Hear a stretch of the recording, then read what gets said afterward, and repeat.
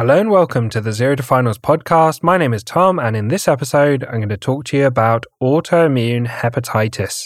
And you can find written notes on this topic at zerotofinals.com/autoimmune hepatitis or in the gastroenterology section of the Zero to Finals second edition medicine book. So let's get straight into it.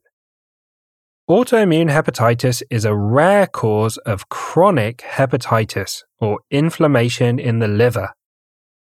It appears to occur due to a combination of genetic and environmental factors. Let's go through the types.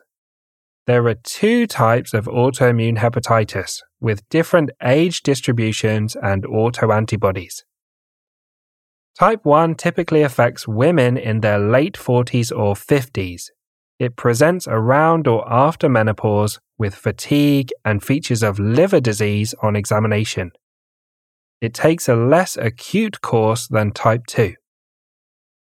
Type 2 usually affects children or young people, more commonly girls. It presents with acute hepatitis with high transaminases on the blood tests and jaundice or yellowing of the skin. Let's go through the investigations. Investigations will show high liver transaminases, which are ALT and AST, and minimal change in the ALP or alkaline phosphatase levels, and this is described as a hepatitic picture. Raised immunoglobulin G or IgG levels are an important finding in autoimmune hepatitis.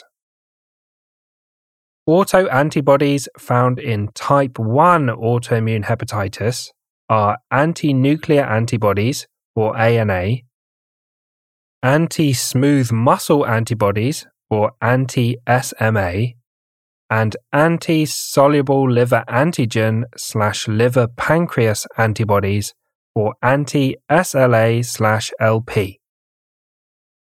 Autoantibodies in type 2 autoimmune hepatitis are anti-liver kidney microsome 1 antibodies, or anti-LKM1, and anti-liver cytosol antigen type 1 antibodies, or anti-LC1. Liver biopsy forms part of the diagnosis. Key histology findings on a liver biopsy are interface hepatitis and plasma cell infiltration. Finally, let's talk about management. Treatment is typically with high-dose steroids, for example, prednisolone. Other immunosuppressants are also used, particularly azathioprine. Immunosuppressant treatment is usually successful at inducing remission or controlling the disease. Liver transplant may be required in end-stage liver disease. However, the autoimmune hepatitis can reoccur in the new transplanted liver. So thanks for listening to this episode on autoimmune hepatitis. As always, a big thank you to Harry Watchman for perfectly editing the podcast. And I hope you join us for the next episode where we'll talk about hemochromatosis.